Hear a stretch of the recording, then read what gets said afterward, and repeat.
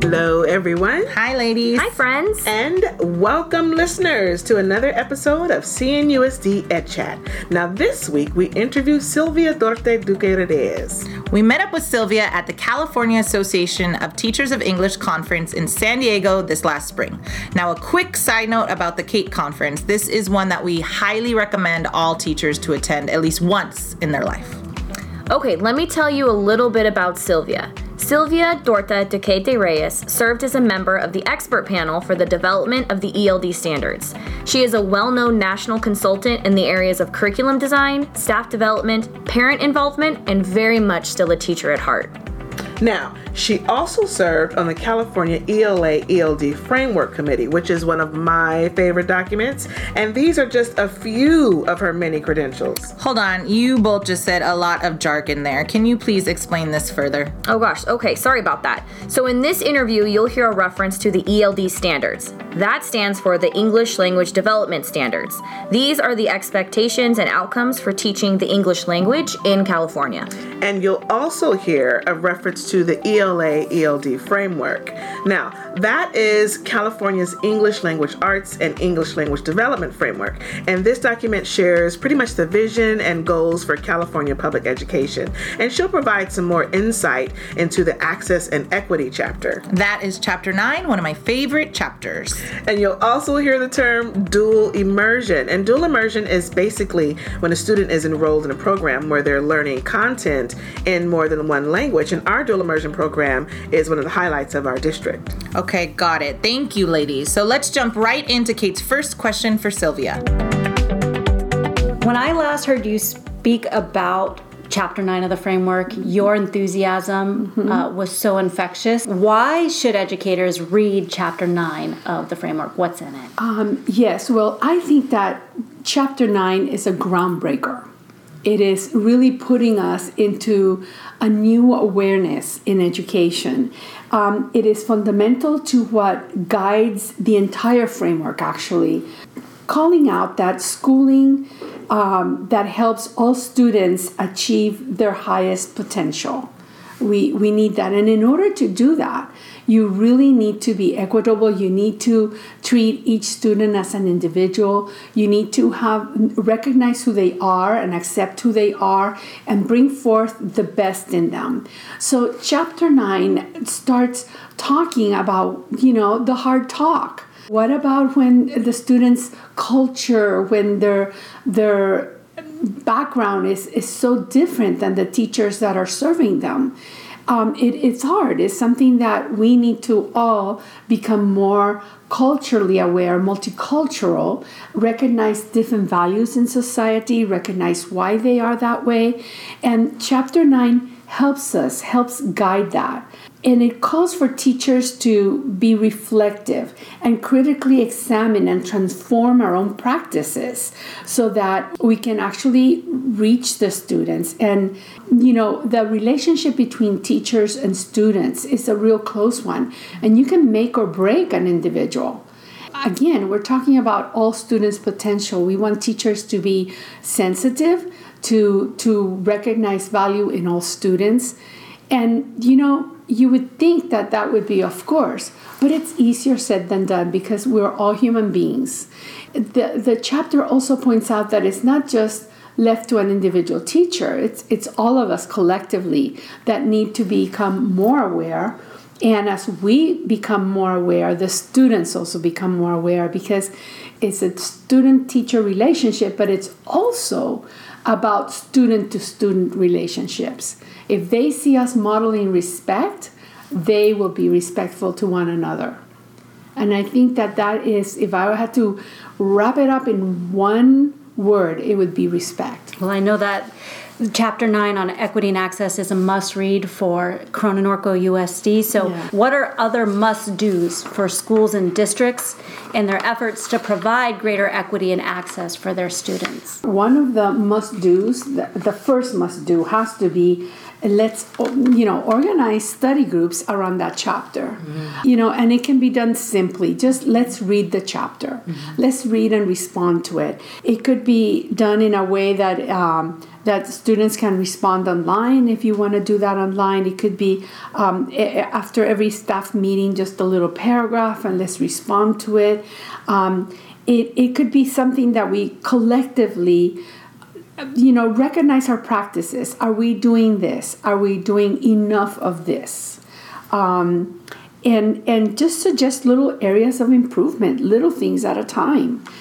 I know that Corona Norco, of course, has organized a very successful district conference around the Chapter 9. I mean, so that's another amazing thing, to organize a conference around that chapter so that you have workshops that actually address the chapter and address solutions and identify resources for teachers. That's very important. Of course, examining the curriculum. There were workshops on just here's our curriculum for math, here's our curriculum for language arts. Let's see what are the opportunities for access and equity here. So that was very important. Districts can also, of course, institutionalize policy. I think that we have to go to the governance level on that one. Because you can say to teachers, do this, do that. You can say to students, do this, do that. But really, a district is serious when they institutionalize policies that affirm the values of multiculturalism, bilingualism, respect.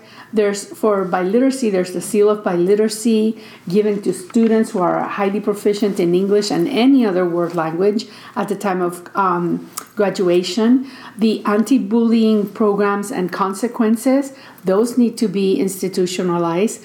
I think that districts also have to create networks with community agencies that are already there in the community and that they offer certain social services. When a teacher is aware that a student has a certain need, they can actually go to the agency and provide those needs, whether it's medical, dentist, whether it's social of some sort, whether it's religious, whatever it is. I think that districts need to network with their communities. I know that Chapter 9 has a section on students living in poverty. Sometimes we don't know, but there are students living in cars and we don't know it until like weeks later. And so things like that, we have to be aware of it. And then when we identify or recognize that there's something happening, we need to take action. We need to take action right away. So having this type of policies in place and having these networks in place will really help teachers serve the students. Because teachers are like right there. They're the first line. They're the first ones who notice things. But sometimes you go home and you just go, oh my gosh, I'm noticing this. Is Charles acting different? But what can I do? And 2 or 3 days go by. And if a teacher does not know that they can go into the office and say, hey, I'm looking at this, I'm suspicious of this, and really get backup right away, then we don't have a optimal system. So that's Chapter 9. It includes institutionalizing process and policy and procedures for a support system for all of us. The other thing is, of course, communication with parents, because the parents are the other front line. If they need something, they should be able to come to the school and come to a teacher and know that they are going to be respected and that they are going to be able to count on the school district to be helpful, not to attack or to be another obstacle. So that's Chapter 9. I think it's very embracing of multiculturalism, and it's very embracing of the people we serve, the students we serve, and their parents. I'm going to switch gears just a little bit because you work a lot with the ELD standards and English language learners. How we support English language learners is a prominent component of the California ELA-ELD framework. And how has support for English language learners in California changed over the last 10 to 15 years? I think that change has probably been the most significant overall change in the framework. Previous frameworks did not even consider English language development. They thought of it as something that either belonged in special ed, I lived those days, or something that, yeah, it's related to English, but it's not English, so it would be a separate subject somewhere with a separate curriculum.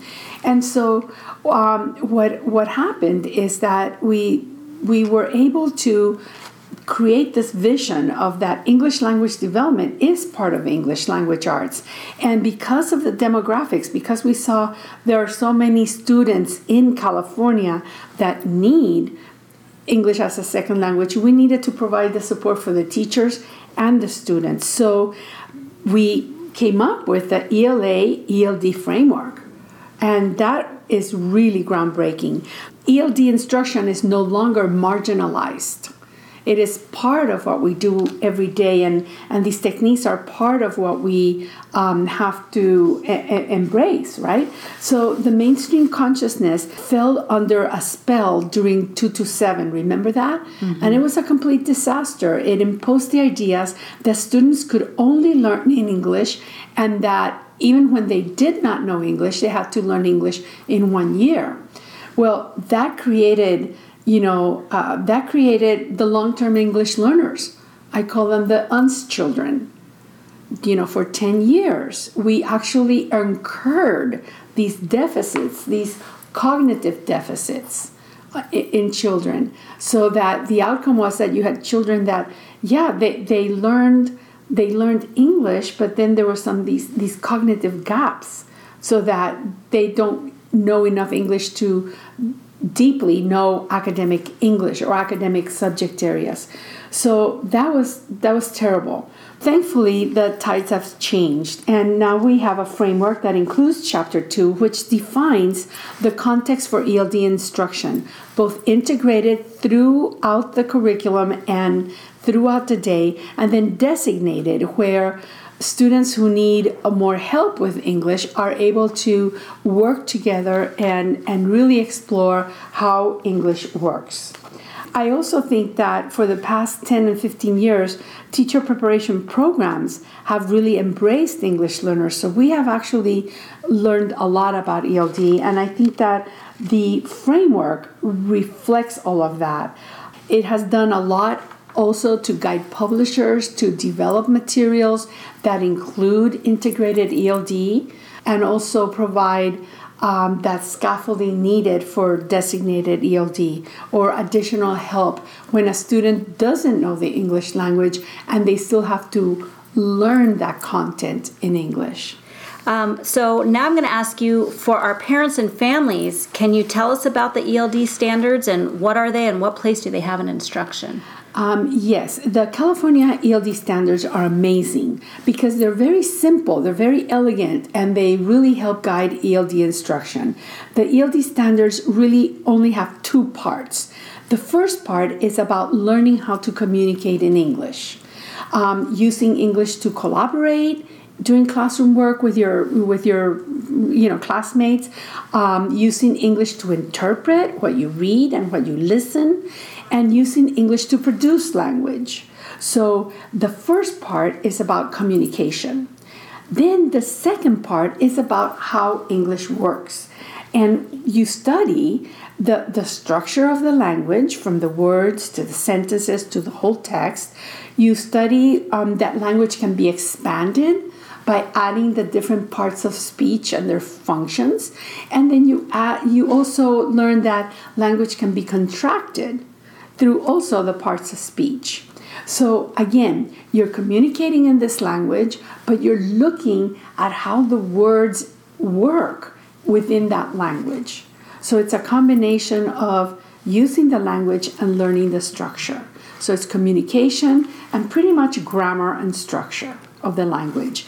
They are pretty simple. Teachers and parents need to keep in mind that the students are wanting to use the language, so you want to see them use the language, and at the same time you're going to want to teach them a little bit about the structure and how that language works. And you have to do it in context. See, that's the big difference, because before it used to be that your language arts classroom was studying about, let's say, whatever, a piece of literature, fables. And then all of a sudden in ELD, you had a different curriculum and they were studying like farm animals and the name of the farm animals and things like that. And so now we have, here we're studying about fables, and then for ELD, we're studying how the language in those fables work. You also have much expertise in dual immersion and biliteracy. And for our listeners who may not know what those terms are, what is dual immersion? What is biliteracy? Are they different? And then what is the role of dual immersion programs or biliteracy programs in 21st century education? The dual language is at the forefront of education here in California and actually in the rest of the nation. Without a doubt, you need to know English and you need to know English well. But when you know English and any other world language, you have to know that it's a great personal, social, and economic advantage. That is like in this 21st century, that is almost a must. And so many studies show that people who know two or more languages have not only greater cognitive capacity, but they have a higher level of executive abilities, such as problem solving, planning, remembering. And these reports have been made public now. They've been made public in not just educational journals, but newspapers and magazines. So I think that the general public is understanding the idea that everybody can have English and any other world language they choose. And they're also realizing that you don't have to lose your primary language or your home language in order to learn English. So I think that it's wonderful that we're coming to that consciousness. The other thing that has generated a lot of interest and a lot of positive response towards the dual language programs is that many districts consistently show that students in the dual language program outperform other students in state tests. In this accountability era where we're looking so much at data and testing, when can you imagine your district people looking at the data and then they see that consistently the kids that are coming from this program by third and fourth grade outscore everybody else? It definitely turns your head, That's another, naturally, parents want children in programs that show this. Again, there's many paths to biliteracy. Some students start to learn two languages formally in kindergarten, others begin in junior high, because it really takes 7 years to actually learn a language to a proficiency level. So you could have those first 7 years starting in kindergarten, or you could do those 7 years starting in middle school, because then you can take the language that you already have, and that helps you learn your second language. So really, there's many paths to biliteracy. Being exposed to another language also helps you become tolerant of ambiguity. It helps you seek meaning, and most of all, it increases social skills. Students in dual language programs learn to get along and help each other. That is really the first thing that the programs really wanted to achieve. They wanted to achieve that the mixing of the kids so that they would learn how to tolerate not knowing something and finding the answers and trying to communicate and seeing that they can communicate and learning how to get along. Can you imagine? Learn to respect each other's needs, each other's ways, each other's ideas. So that's really going back to that chapter 9, isn't it? They also become more accepting, more compassionate, and more understanding. And they become really, really good friends, these kids. The 21st century skills includes the 4 C's, right? Creativity, critical thinking, collaboration, and communication. Learning two language fosters these skills. And we're in the information age, so knowing two languages squares our ability to seek information and get information. And you know how it is, knowledge is power. Mm-hmm. So times 2. So you're saying that a student can enter a dual immersion program in 7th grade and still be successful as a kindergartner? Yeah. When you are a 7th grader, you can actually start taking foreign languages, and so that's what we also have to institutionalize policies that say, okay, in 7th grade, start taking your Spanish 1 or your French 1 or whatever, because you take. Let's say Spanish 1, Spanish 2, right? 7th and 8th. By 9th grade, you can actually start taking your AP language. Oh. You see, so if you move it that way, yeah, you can prepare that road. And then what happens is that by junior high, you start taking other courses in Spanish or in that language, like history, or you can do Spanish business language or things like that. So there's many possibilities, and schools are working it out where you can actually, start learning the language early, right? And then move into even higher registers of that language, like business English or business Spanish. What are the go-to resources that you recommend for teachers and families for greater support or knowledge about dual immersion? Okay, so I have my favorite websites. Like one that's really famous and everybody loves is Colorín Colorado. It's a website. It's in English and in Spanish, and it's dedicated to language learners. And it's funded by the American Federation of Teachers and the National Education Association. So it's really beautiful. It's full of tips for parents, for teachers. It features books, strategies, lessons. It gives you research studies. It summarizes the research studies for you, and it's always updated. The other incredible resource is the Center for Applied Linguistics.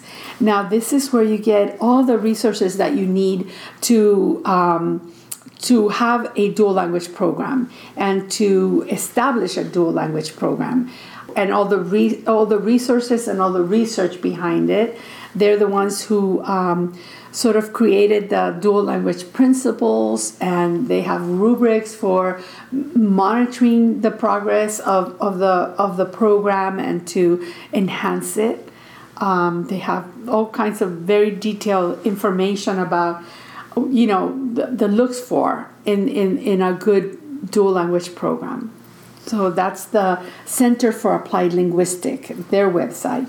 And of course, another very important resource for us in California is the California Association of Bilingual Education website. Again, it has a lot of information for parents, for teachers. It has a lot of resources.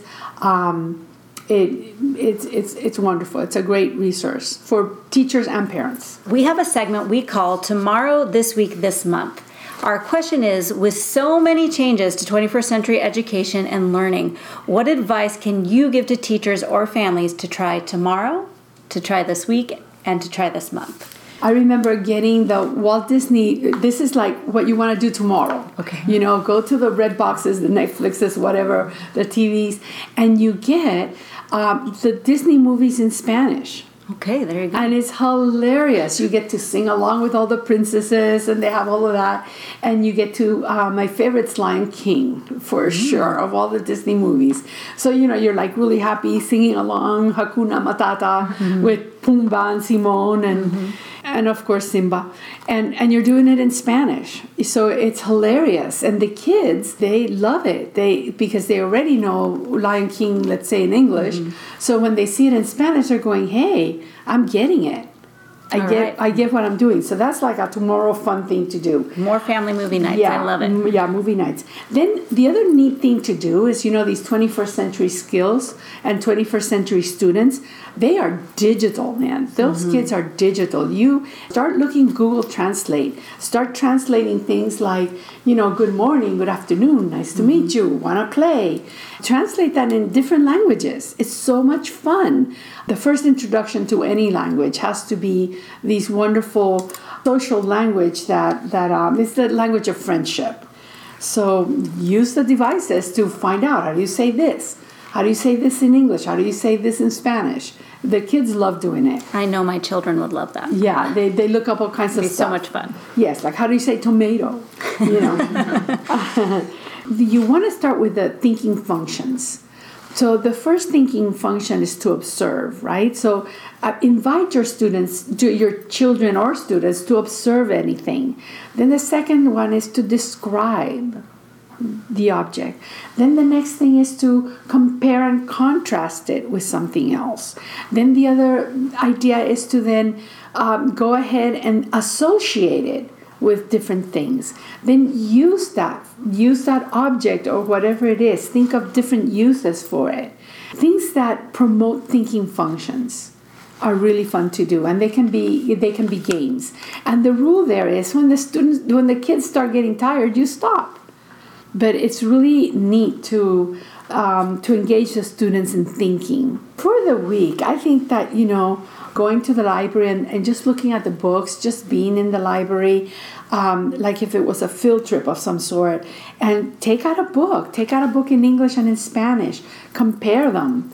Notice how they're the same. Notice how they're different. This is a metalinguistic strategy called noticing. When you take something in let's say English and you take something in another language that is parallel and you start comparing and contrasting, you really catch a lot of how the two languages work. Try it sometime. It's really fun. That is very doable. Yeah, it's so doable, right? Another thing is, and this I love playing with my kids, and when you're in the car and stuff, you take an object and you say, okay, use this object in a different way. How would you use it in a different way? Mm-hmm. And then you start analyzing the object. What is it made out of? Where do those parts come from? Like a pencil, it used to be a tree because it's wood, right? Where is it made? How do they get the lead in there? What is the eraser made out of? Little things like that, just questioning around an object. And then for that 21st century skill, what you want to say to that child is, how would you improve it?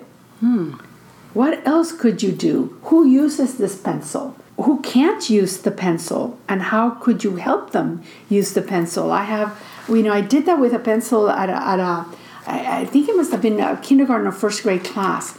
And the next day, the student came and said, "Teacher, I did an invention." Oh. And I said, "Wow, show me. What is it?"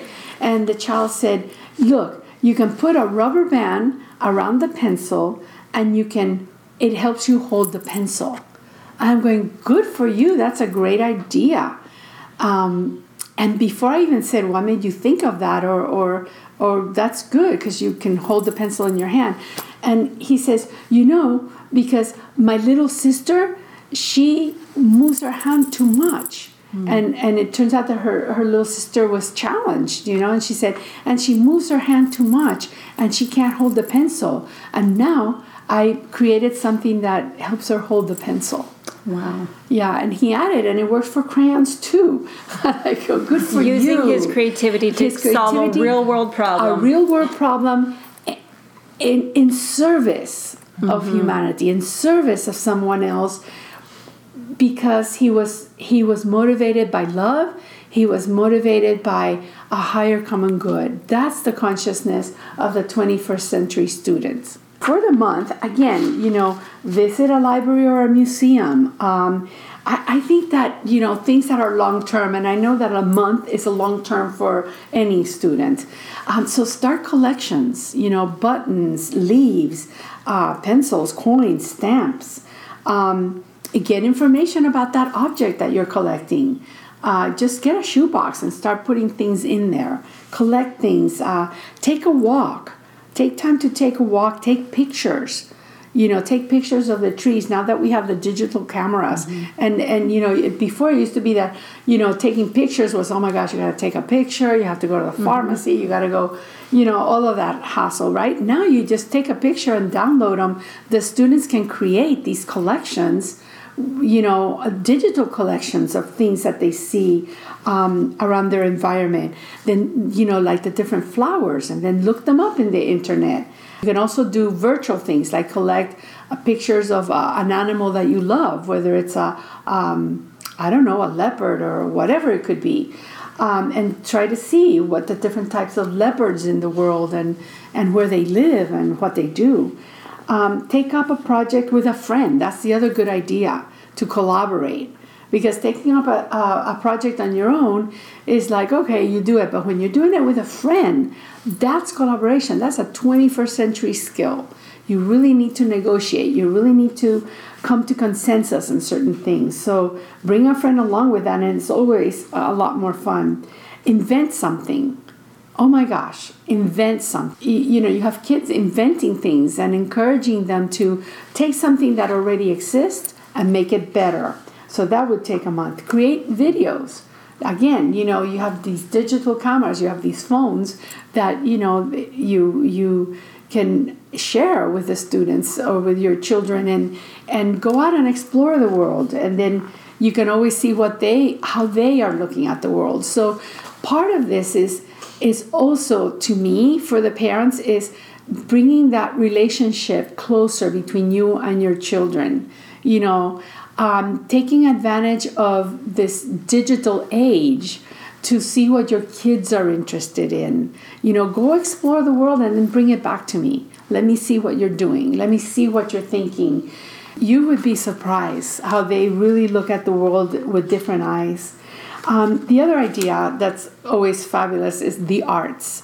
Create a song, dance, create a dance, get some sort of handkerchief and, jump around. Do it with the kids, have them do it themselves, listen to music and follow that music. Learn your children's intelligences and really nurture that, at home. The big idea is to promote creativity and to get into the habit of innovation, to looking at the world and creating. I think that is the spirit of the 21st century, that there is no boundary and that we all create to make a better world. Thank you, Sylvia, for sharing your knowledge and passion. I loved all the advice that she gave at the end of her interview. I'm definitely going to be starting a Spanish movie night. How do you all say Moana in Spanish? You know what? I wonder if it's too late for me to learn a second language. Well, you could just join Kim's family movie night. I'm totally there. I gotta start somewhere, and I will bring the popcorn. A new episode of CNUSD EdChat is available each month. Be sure to follow us on Facebook and Twitter for extra content. If you enjoyed this episode or any of our episodes, please, please, please share them with an educator or a family member. Hi, I'm Harper. I'm 5 and I'm in kindergarten. Thank you for listening to CNUSD EdChat. See you next time. Want to hear your student or child on a future episode? We are looking for kids to record our next kids outro. Read from our script available at www.cnusd.k12.ca.us/edchat. We even have a script for younger children. Just submit the audio file to our Google Drive folder. We'll see you next time. Take care. This episode of CNUSD EdChat was written and produced by Kate Jackson, Ivy Yule Eldridge, Anne-Marie Cortez, and me, Kim Kemmer, and edited by Ken Pucci.